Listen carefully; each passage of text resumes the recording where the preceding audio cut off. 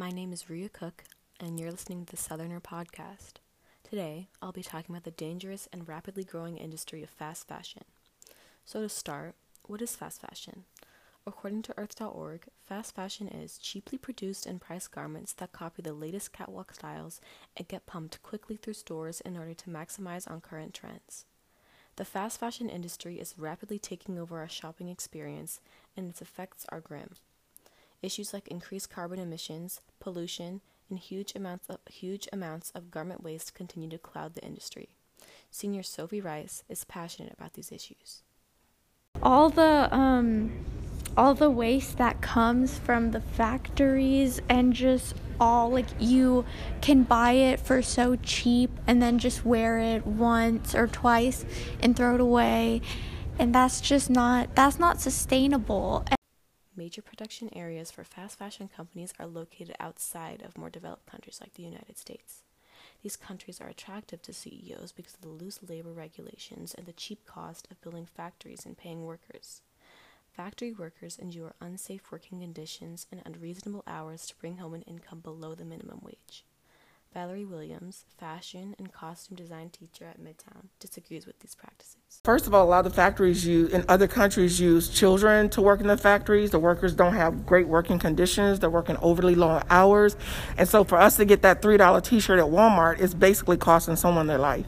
Social media is a contributing factor to the rise of fast fashion. Companies use huge platforms like Instagram to constantly push out advertisements, urging viewers to consume. Major influencers also collaborate with companies, and that collaboration reaches their massive following. Then, consumption increases. A great example is Khloe Kardashian's collaboration with the fast fashion brand Shein for their Shein X 100K Challenge, a virtual fashion show competition. Many were upset with Kardashian as she was promoting an unethical clothing brand to her hundreds and millions of impressionable followers.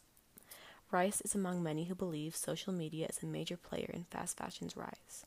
You'll be on Instagram and you can just tell, it doesn't even have to be on Instagram. It can be on any website, and they have ads in the corner for Shein or Romwe or just any of the websites that have, that sell fast fashion, and then you'll see it and then influencers will team up with those websites and be like, look at this, you can get my discount even though it's already really cheap. I don't know. It's just, it's hard to avoid it for sure. Influencers can use their platforms to promote sustainable fashion practices. It's all about education. If someone told these influencers about this is what would be better to post about, I don't really know how that would happen, but if that could happen, that could definitely change some things. Shopping sustainably isn't always easy.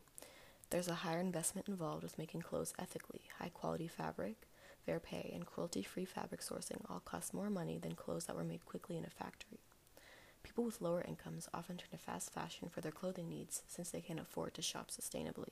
The reason why so many people buy fast fashion is because it's so accessible, it's so easy, and it's affordable. If you don't have a lot of money, it's easy to buy from there because it's not like buying from somewhere that's, would be more expensive. So I think that it's just really unfortunate that these are the companies that these people are choosing to partner with. There are so many ways to shop sustainably. Thrifting, or the buying of used items at lower prices, is a great way to decrease your carbon footprint and lower your consumption. Another method is narrowing down your closet to a few basics and unique pieces. Invest in clothing that can last and that stays in style for years to come.